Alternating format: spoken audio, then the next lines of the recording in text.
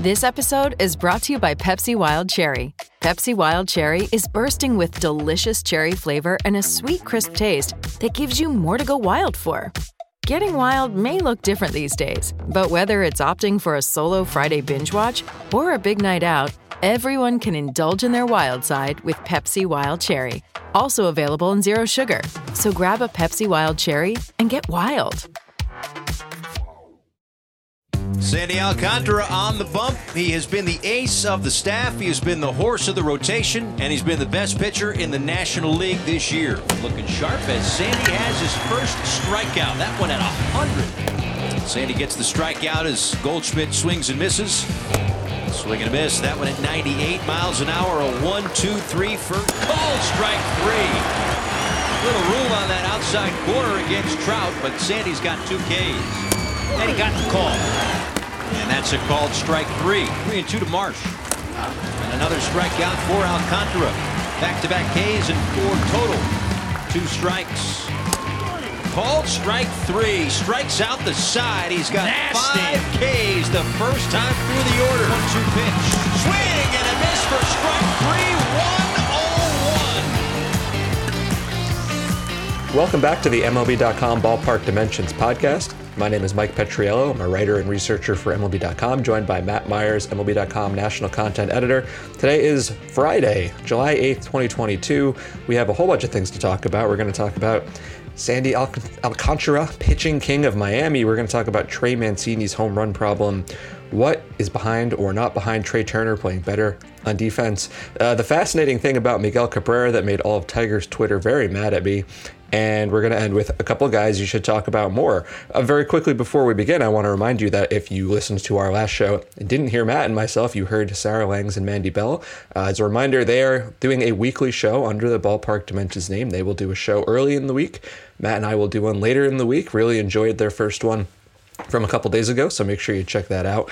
And I briefly wanted to mention 2 pitchers we're not going to talk about today, but just because they've been pitching so well, it would be, I think, obnoxious to not even say their names. Spencer Strider, over his last 3 starts, has 30 strikeouts and 1 earned run. Shohei Ohtani, over his last 5 starts, has allowed 1 earned run. I wouldn't think Shohei Ohtani could keep doing cooler things, and yet he does. And also, the Angels aren't very good. Matt and I and a bunch of our coworkers went to the Mets-Marlins game last night, and it was super fun, even though it was a total blowout. And the only disappointment was that the Marlins did not pitch Sandy Alcantara, who is the new pitching king of baseball. And I think people enjoy him not just because he throws hard and he's awesome, but because he's a throwback. He leads the league in innings, the majors in innings. He's got 11 straight starts of 7 innings or more. No one's done that in 8 years. And I think, Matt, that leads us to an interesting conversation. Is he the best pitcher in baseball now? Should he start the NL All-Star game? How much are we excited about a guy who pitches it's still 1984? I'm pretty excited about him because, there's sort of that old throwback element to him. But I think it's more than that. I think that teams are so reliant on their bullpens, and sort of so much of the modern managerial game is, how am I going to have my relievers rested? Who do I have available? Who's not available? How can I sort of figure out these next few games when I don't have an off day, knowing that I got to get many innings out of my relievers? And having a starting pitcher who consistently goes 7th inning or later with high quality innings is extremely valuable. And I think it's actually kind of underrated, unfortunately, because the Marlins aren't really a true contender. I'm not sure they fully benefit from some of this stuff, where some other contenders, teams that are really in the mix for playoff spots would. But I think that what Alcantara gives them is unique. And it's, you wrote a piece about this, and you can go into it a little bit. And I have a couple of numbers as well that I think really speak to his durability. Interesting, because he is efficient. He throws 100 miles an hour, and he'll show up on the pitching ninja gifts with these ridiculous sinkers and everything, but he doesn't actually miss that many bats. 7.8 strikeouts per 9 is fine. It's average-ish, but he has the most outs, or he's tied for the most outs on a 0-0 count or a 1-0 or an 0-1, the first 2-ish pitches of a plate appearance. But, this was your idea, and I kind of looked into it, and I thought it was interesting. Like, how do you put a guy like this in context with the old-timey pitchers who started every fourth day and completed 35 games a year and threw 330 innings? Like, there is no scenario where he is allowed to do that. Like, it is not within his control that anyone's ever going to let him do that. So I thought an interesting way to do it would be just to compare the gap between the pitcher with the most innings and the pitcher with the second most innings. So right now, Sandy's got 123 and a third. Aaron Nola is second with 111. And if you go back to 1947, the beginning of integrated baseball, since we're only halfway through, it's kind of hard just to look at like the raw difference in innings. But I looked at, the percentage. So you can say right now, Nola has thrown 90% of Alcantara's innings. And if you go back through 1947, that's like tops, what do we have here, 7?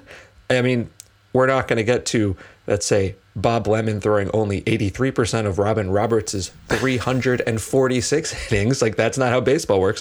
But if they keep up the exact pace they're on, which is unlikely but possible, this would be the fourth largest innings gap in the 70-something years. And even if they just go with the projections, which are, the projected rest of season numbers from Zips, which are a little more conservative, it would still be basically exactly what it is now. So injuries could happen. Obviously, a million things could happen. This really does stand out in a way we have not seen in quite some time. And I'd like to make another point about this when it comes to Alcantara, is that, like, he did this last year too. This isn't just like this isn't just a this year thing, right? He was extremely durable last year. He was fourth in the league in innings last year with 205.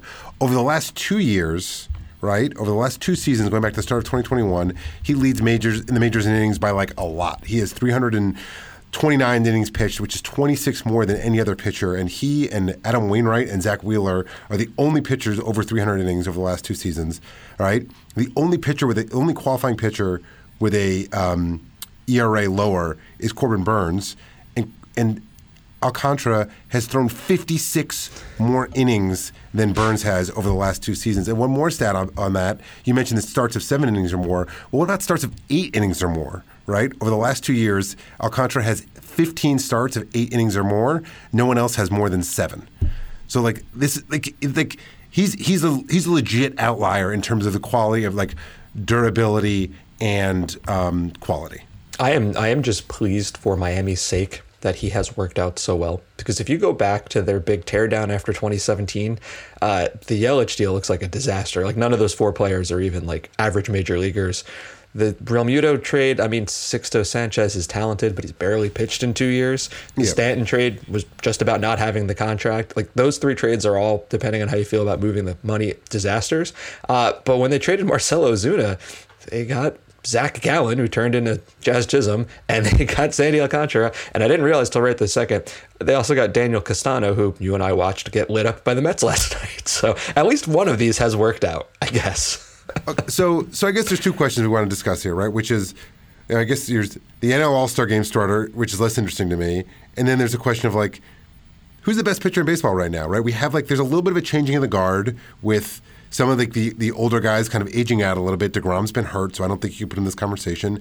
And, like, I think Alcantara's as I said, now that he's done this for basically 2 years, I think he's in this conversation. And I think there's, like, a compelling case that he's the guy. Well, I think there's no question he's in the conversation. He throws a lot of innings, and they're effective innings. I'm taking a little bit of the under on he's definitely the guy that I have seen some people say because he throws the most innings. Like, innings matter, even though that starting pitchers don't go as deeply as they used to. Like, innings, if you just want to do a quick and dirty look at wins above replacement, well, that rewards bulk. It rewards bulk and effectiveness, So it's not like we're totally tossing innings out the window. Like, they absolutely matter. I think if you look at who are the names on the list, like, to me, Corbin Burns is the first name that stands out, right? I think Zach Wheeler is super underrated in a lot of ways. I think he gets lost in the conversation a lot. He should be in the mix. I think Aaron Nola is probably like that as well. And then it's like, well, Verlander and Scherzer and DeGrom are like a little more of the older guys, but they haven't always been available. Like, Verlander didn't pitch at all last year. DeGrom has barely pitched. Scherzer's missed time already this year. I'm tempted to push them down just like a little bit. Am I ready to say Shane McClanahan yet? Like, no, but soon. I mean, Garrett Cole's got to be there, Gausman and Robbie Ray. I think it comes down to me like a top 3 would be Burns, Wheeler, and Alcantara. I'm not sure that's the order, but I think that's the top 3 for me, like, right this moment.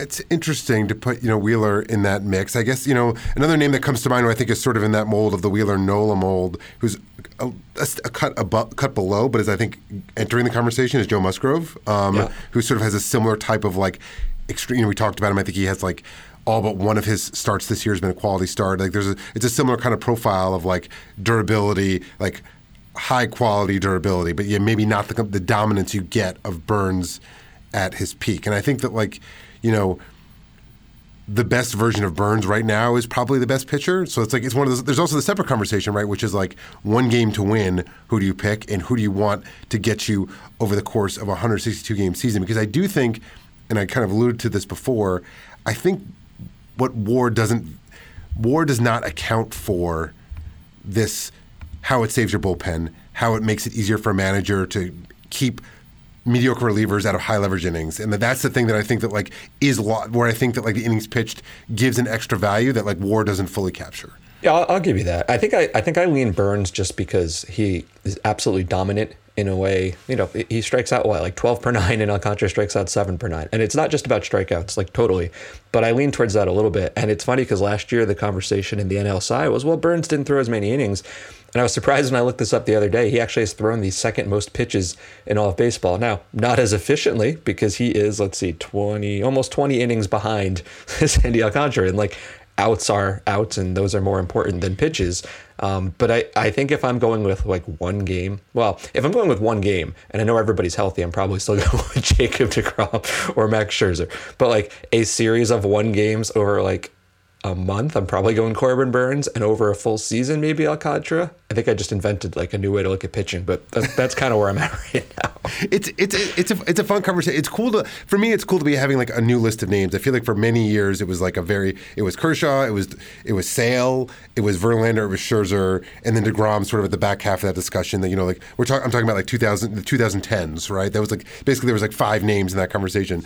So it's fun to be having a conversation with some new names about this. And one thing I'll say about Alcantara, he doesn't strike as many guys, but like his ground ball rate is the second best in the major. So it's like in terms of like keeping the ball in the ballpark, limiting damage, like it's a real skill that he has. Yes, he doesn't strike out guys like Burns does, but it's like it's a repeatable thing. This is not like, oh, he's just getting lucky on like bloops. It's like, no, like it's a lot of worm burners. So yeah. I'm with you, and I know you don't care, but we're going to briefly talk about the NL All-Star Game starter, just because it's interesting. For 98% of baseball history, this is no argument, because you have a guy pitching for the hometown team that has an 11-0 record with a 1.62 ERA.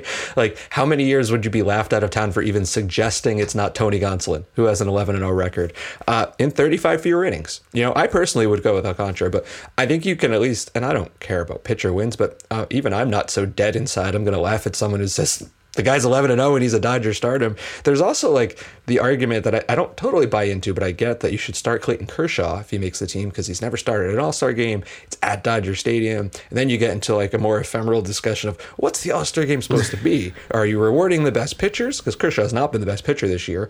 Or are you putting on the best show because it's an exhibition? And should it be Kershaw versus Ohtani, even though it should probably be Alcantara versus Shane McClanahan? I don't think there's one right answer to that. And I think no matter what happens, you can't say, oh, baseball screwed this one up, because like different people will have different answers, and that's totally fine to me, which I think is probably how you feel too. Yeah, I think the Kershaw thing is an interesting point. I think one of the years he didn't start was, I think it was 2013 at Citi Field, where Matt Harvey started, where like they were like the two like candidates, and it was kind of like, well, it's at Citi Field, Matt Harvey should start. Like, like it's, man, there was a time when like Matt Harvey was in that conversation a long time ago. Oof. And it was like, okay, they're hosting, and it was like he was the guy, and it was like exciting. He took the mound, the place was electric. I actually, when you think of it from that context, I almost think Kershaw's a better choice, because I feel like the crowd would be more, I don't have my hand on the pulse of Dodgers fans, but I feel like Kershaw starting the game would create a more visceral like reaction and atmosphere than Tony Gonsolin would. Yeah. Well, there's definitely a segment of Dodger fans that would agree with you, and there's also a segment of Dodger fans that would be like, no, wrap him in bubble wrap. Do not let that man move any more muscles. Let him be available, because Walker Buehler's hurt, and like Dodger starting pitching is thin. There's not a wrong answer to any of that, I think. We'll take a quick break, and we'll be back on the Ballpark Dimensions podcast with our 3 better minimum. Hey, it's Kaylee Kaylee Cuoco for Priceline. Ready to go to your happy place for a happy price? Well, why didn't you say so? Just download the Priceline app right now and save up to 60% on hotels. So whether it's Cousin Kevin's Kazoo Concert in Kansas City, go Kevin, or Becky's Bachelorette Bash in Bermuda, you never have to miss a trip ever again. So download the Priceline app today. Your savings are waiting. Go to your happy place for a happy price. Go to your happy price, Priceline.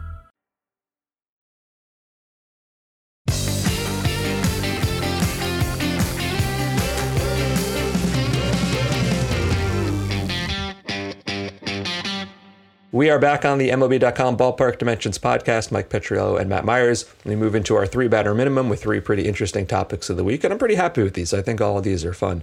The first one, I wanted to talk about Trey Mancini. And Trey Mancini, one of the most heartwarming stories of the last couple of years, where he overcame cancer and came back to be successful. And I think that's like a really important part of his story. And yet sometimes I feel like it overshadows the fact that he's a pretty good hitter. Like, we talk about that more than we do the fact that he crushes baseballs. And he has 4 different 20 or more home run seasons under his belt. And if you were to look at him this year, you would say, well, 8 home runs is okay, although a 122 OPS plus is pretty good. And there's a reason this is going to be important, because, as I'll get to in a second, I think he's going to be a pretty popular trade deadline candidate in a couple weeks. But here's what stood out to me. If you were to look at StatCast, you can come up with an expected home runs number. What that basically means is you take the trajectory of every batted ball and you can compare it to all the wall heights and fences of all the different ballparks and say, how many would that be out in, right? So, for example, you've probably seen a short porch home run in Yankee Stadium and it comes out as, it would only be a home run here, 1 out of 30, or a line drive off the Fenway fence and you say, that's actually a home run in a bunch of places, et cetera, et cetera. You do that for every ballpark, you average it out. Mancini, based on the way he has hit the ball, would have 15 expected home runs. He's only got 8. That's a gap of 7. That's the largest in baseball. The next biggest gap between actual and expected is Jesse Winker with 4. And you could take this to an extreme. If he had played all of his games in Houston, he would not have 8 home runs. He'd have 20 home runs. If he'd played all of his games in Cincinnati, he would not have 8 home runs. He'd have 22 home runs. Now, obviously, there are home games and road games, so these are hypotheticals, but still, he is one of the guys who's really being crushed by the new fence dimensions in Baltimore. As of this morning, he had 5 balls that were hit to that area that were not home runs that would have been last year. 2 of them were doubles that would have been out in almost every other park. 3 of them were outs. And he's also had some bad luck on the road as well. He doubled off the very top of the Fenway wall. It's a home run in 29 parks. He also flew out to the deepest part of right field in Kansas City. That would have been out in 20 parks. And I bring it up because it's an interesting number. It's an interesting discrepancy. But also, teams who are potentially looking to trade for him are not just going to look at 8 home runs. They're going to look at all of that and say, we get him out of there. We put him in our ballpark. Maybe this guy looks like a totally different kind of player. Like, I think that's a really interesting part of his story. If you'd asked me 2 months ago, I'd have been like, oh yeah, Trey Mancini is definitely getting traded at the deadline. Like, the Orioles have been kind of frisky. They are 40-44. They have a better record than the Rangers, the Angels. Like they're a half game behind the White Sox. Wait, the Angels? I didn't realize that. They have a better record than the team with Mike Trout and Shohei Ohtani. That's good to know. They're a half game behind the White Sox. Like, I don't think they're going to make the playoffs because right now it's settling where it's like, okay, actually it looks like the AL East teams are going to occupy the 3 wild card spots, and I think that just like the Blue Jays and the Red Sox are probably just a cut above the Orioles, and it's going to be. But I do think there's something to be said for like the Orioles having a season where like, you know what, we're like, this is starting to coalesce a little bit. We're trying to win as many games as we can. Mancini's not going to bring back a lot in a trade for like a half season rental. Why don't we just keep this team together? I could see them bringing back. He's like the one holdover from this whole rebuild. He's not that old. It's actually, you're now at the point where it's actually like, you know what, this guy could be a contributing member of a competitive Orioles team in a couple of years. And given that like the return wouldn't be that great, I'm not sure he's gonna get moved. I just think there would be a lot of teams interested in him, right? I mean, the Mets would make a ton of sense. The Red Sox, the Astros, like there's no shortage of teams here where he could, and he doesn't make that much money, right? I could see it. No, for sure. Like, my point is, I thought it was going to be a no-brainer like 2 months ago. Now I'm just not certain anymore. And just because like the price for like half season rentals of like guys of that profile has been pretty modest in recent years. So maybe if there are a few teams involved and they're desperate, like yes, he would be a really good fit on the Mets. Although we saw J.D. Davis, have his breakout yesterday against the Marlins, saw it in person. But like he'd be a very good fit on the Mets for one. But I'm very interested to see, because it's also part of this discussion that this Orioles front office is a former Astros front office, which is very rigid, like kind of like very arbitrage, like how can we get value out of players kind of mindset. So holding to him would be a very like soft factors, like old school baseball kind of move of like, hey, we actually have like a competitive environment here. This guy's a leader on the team. We want to keep him here because like we want to win as many games as we can this year because we think it's important and set like this, like change the culture here a little bit. So I think that I'm very interested to see how this plays out. He has a 780 OPS. If we split the difference and give him back 3 of those last home runs, he would have an 824 OPS. That's a pretty big gap. All right. Our second topic, which I didn't realize till right this second, also involved a man named Trey. Trey Turner is playing better on defense, and he has a guess as to why that is. He thinks he's gaming the advanced metrics, which I found to be a really fascinating topic. So I got to talk about it for a second. He's a great athlete, right? Routinely one of the fastest runners in baseball. Defensive metrics don't usually think that much of him. If you go back to 2020, both outs above average and DRS, defensive runs saved, thought he was like somewhat below average. Last year, they thought he was average. This year, they both think he's below average. And he knows this. He talked to Ken Rosenthal about it, and his quote was, "Outs above average hates me," which I appreciated because it's true. But he's been a lot better lately. If you split it down by month. So in April, he was a -4. And in May, he was a -3. And all of a sudden in June, he was +4. Like, that's a pretty solid turnaround. And he thinks he knows why. He told Ken Rosenthal, quote, "All I had to do was play 3 feet closer, and the algorithm liked me more." And he said that the idea of adjusting his game to improve the metrics is kind of stupid, which I will say I completely agree with him on. You should play to get outs and win the game and not worry about what the metrics say about you. But it was interesting that he said he thinks that the metrics like him better because he's playing closer, which in theory could be true. If you were, changing your opportunities to make them easier or harder, then that would change the way that you're graded. And like, there's something to that. So I found that fascinating. I'm like, well, I have to look into this. Is it true? Is he gaming the metrics? It is true that he's playing shallower. First 2 months of the season, he was playing an average of 150 feet deep. In June, it was 147. That's exactly what he said. Move in 3 feet. So I wanted to know what that meant. And here's where I think the case falls apart a little bit. His chances are not necessarily easier. So the way defensive metrics work, the way StatCast works, based on his opportunities, you put a grade on it and say, how many of these opportunities would an average fielder make? You have an estimated number. And if he was really messing with the metrics, his estimated numbers would have changed. It would have gotten easier or harder. They have not. In April, 77% was his expected number, and in June, 77% was his expected number. What's happened is he's just making plays. So in April, he converted 71% of his chances, and in May it was 69% of his chances, and in June it was 80% of his chances. It's not about how they're being graded. It's just that he is converting the plays. Now here's the part of the mystery I don't have a good answer to. Is he just playing better? Is he on a defensive hot streak? Is it just like random stupid luck? Or is he actually just a better fielder when he plays closer? Like, was there something about him playing deeper where he was catching bad hops or his arm was less accurate? I don't know the answer to that. But I found the whole thing interesting because I like the idea of a player saying, well, I'm going to mess with the metrics. And if there's ways you can do that, I don't think that's happening here. I think he's just playing better. It's it's good to see he's paying attention. I'm always interested when players are paying attention to what advanced metrics say about them. So that's always catches my eye. We know that over the course of a baseball season,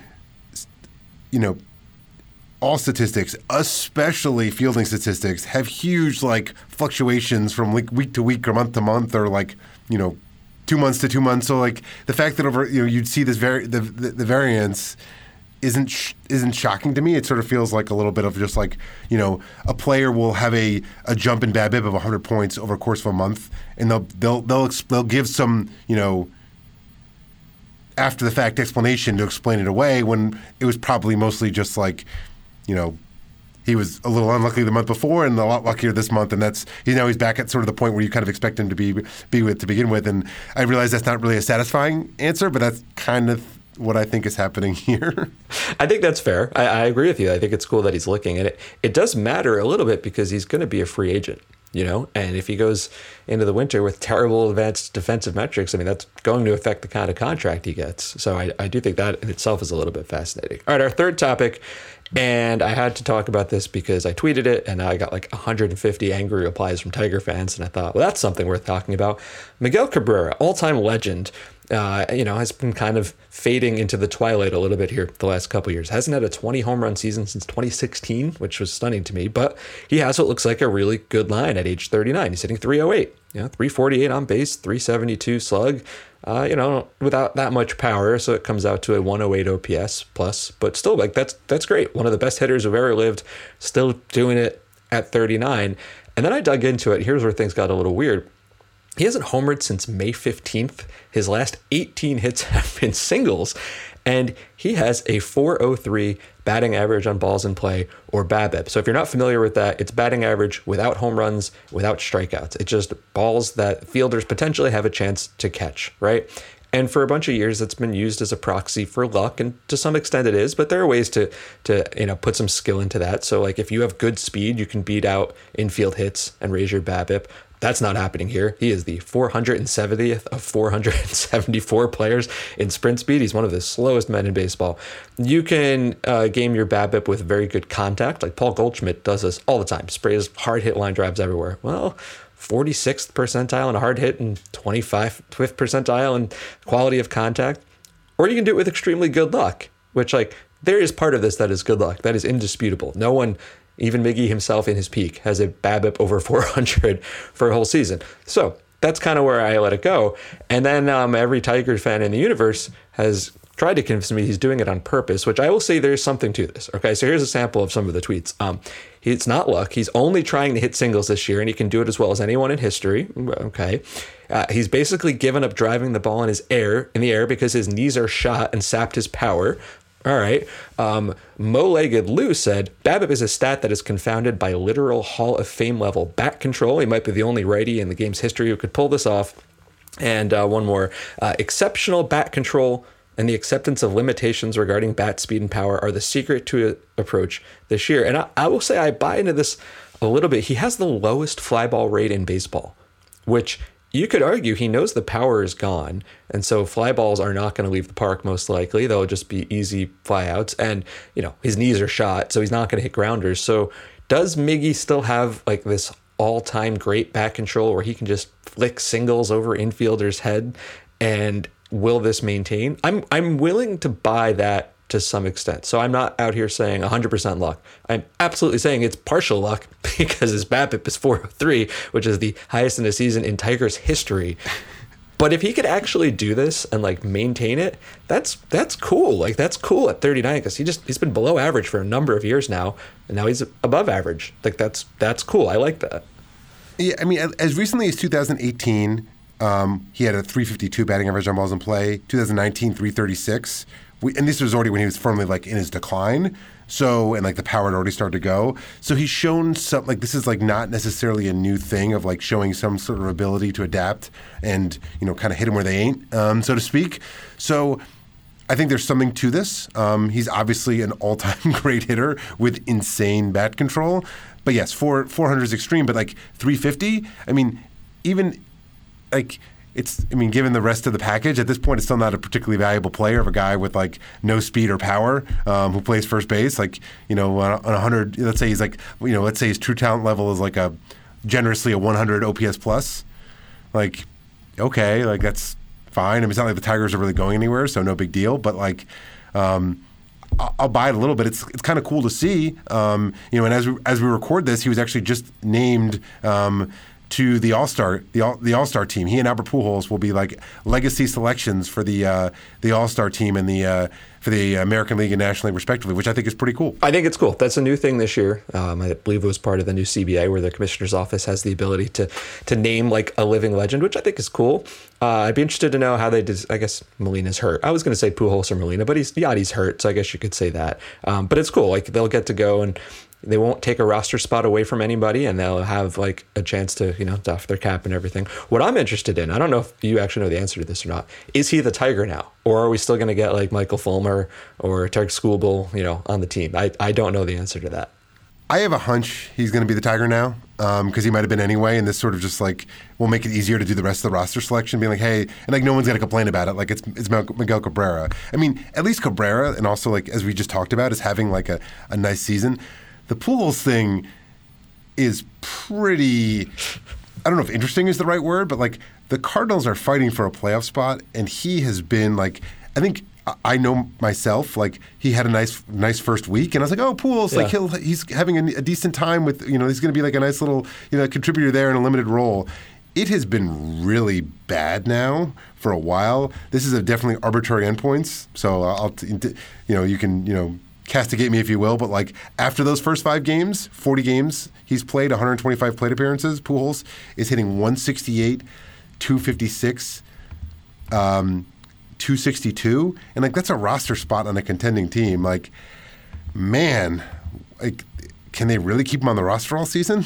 They've had injuries, so let me preface there. Like O'Neill's hurt, Bader's hurt. They sent down DeJong. Like the roster has been in a state of flux. Molina's hurt.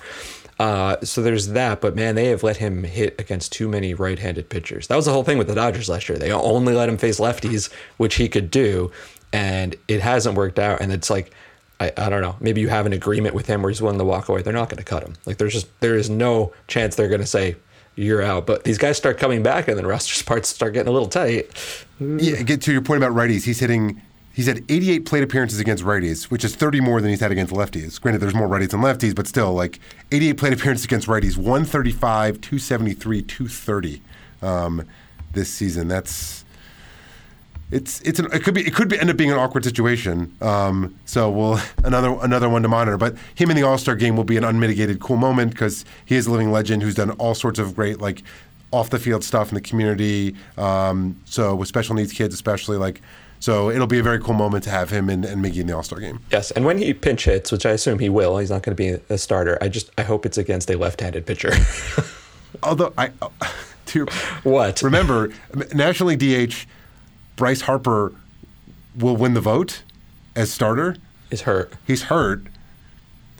Shane McClanahan's probably going to start a left-handed pitcher. There's so many NL. I guess I don't know the rules for this step, but there's so many NL first basemen. Like they'll put Pete Alonso at DH or something. No, probably. I think the thing is William Contreras is the other guy who's in the vote. I don't know how it's going to play out, but anyway, we'll see. Pujols sets up in the starting lineup. You never know. All right, we'll take a quick break, and we'll be back to end with our guys we should talk a little bit more about on the MLB.com Ballpark Dimensions podcast.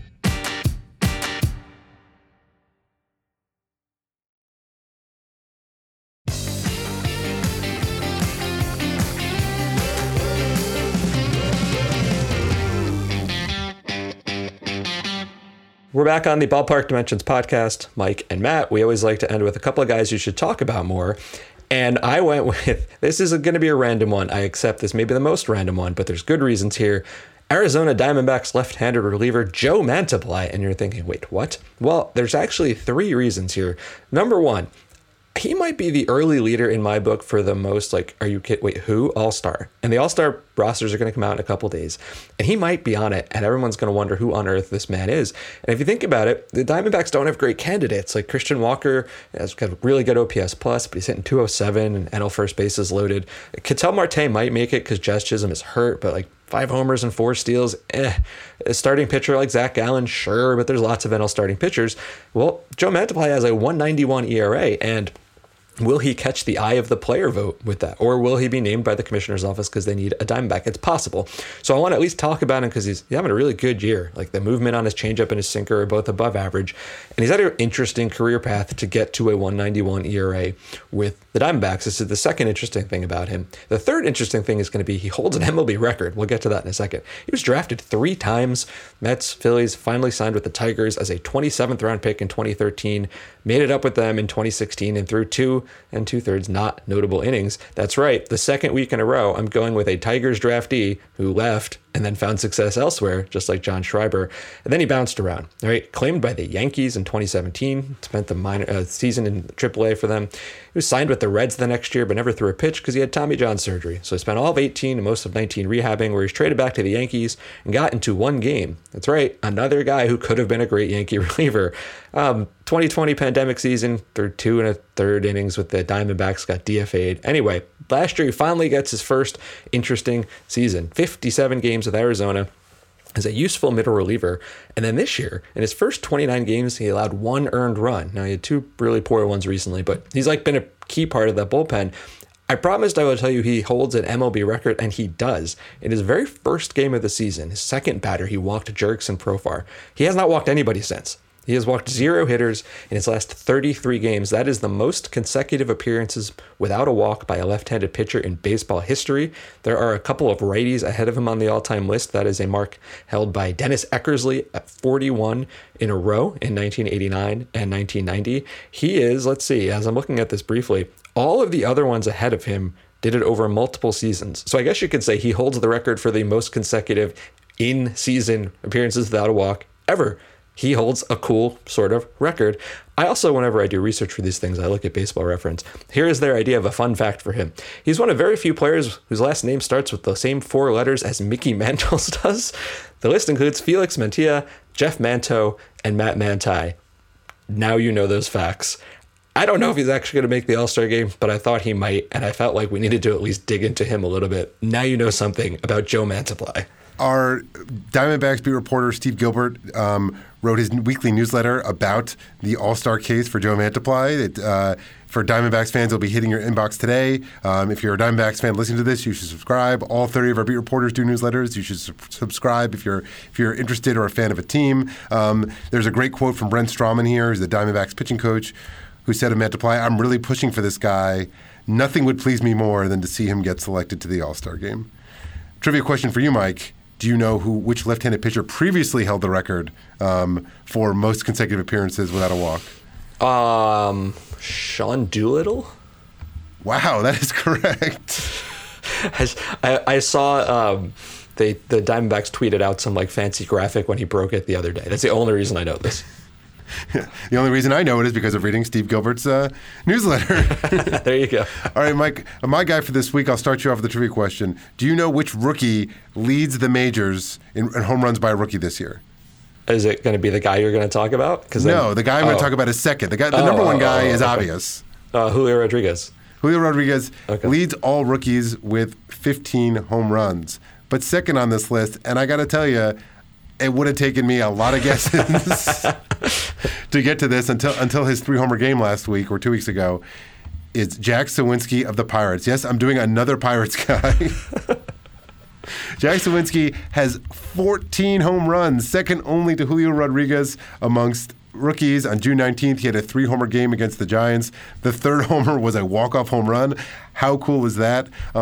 Possibly my favorite fact of the baseball season, that in the month of June, the Pirates had 3 players, Suwinski, Brian Reynolds, and Michael Perez, have 3-homer games.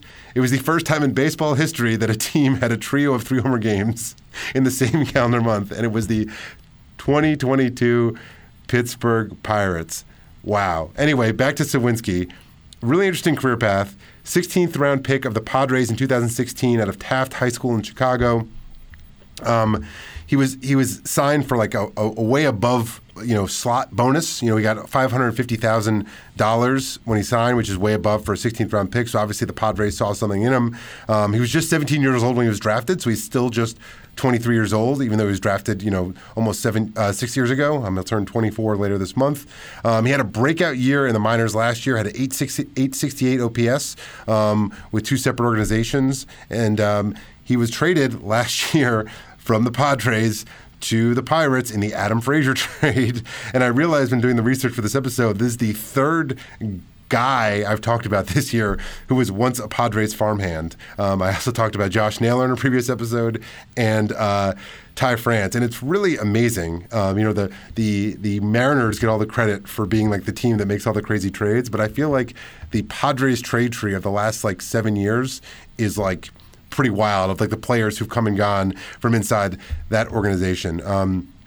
Suwinski was absolutely raking at Double-A this year when he was called up, hitting .353, .421, .686. There's no question there's a lot of swing and miss in his game. So I'm not exactly sure what the ceiling is. His current overall batting line is 215, 300, 463. So there's definitely some pop in the bat, but he's got a 31% strikeout rate. But there's some real power there, as evidenced by the 14th home run. He's also playing a lot of center field, which is he's got an 87th percentile sprint speed. It's a unique profile of like having that kind of speed and power. I'm not exactly sure what the Pirates have in Jack Suwinski, but the fact that he was second only to Julio Rodriguez among rookies in home runs felt like he deserved a little attention. Yeah, the Pirates are still not very good. They got blown out 16-0 the other night, but they are full of interesting guys for the first time in a while. And when I knew you were doing Jack Suwinski, I was like, wait a minute. I thought I saw Jack Suwinski's name pop up on some kind of leaderboard I was doing recently, and I looked it up. And it's true, there is an interesting fact here. If you were to look at the most home runs on 2 strikes this year, Aaron Judge is the most with 13, Byron Buxton has the second most with 10, and then there's a group of like 8 guys tied at third, and they're mostly like dudes, Pete Alonso, Paul Goldschmidt, Kyle Schwarber.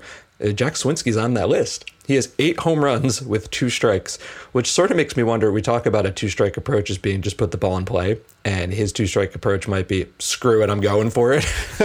And I guess it works for him. It's not easy to do that, but hey, if you're right behind Judge and Buxton, I feel like you're doing something right. I like that one. That was a good one.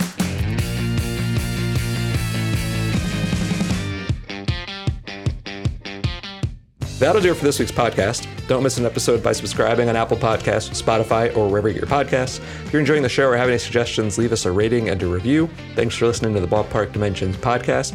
See you next week. Remember, Mandy and Sarah first, Mike and Matt after that. Thanks for listening.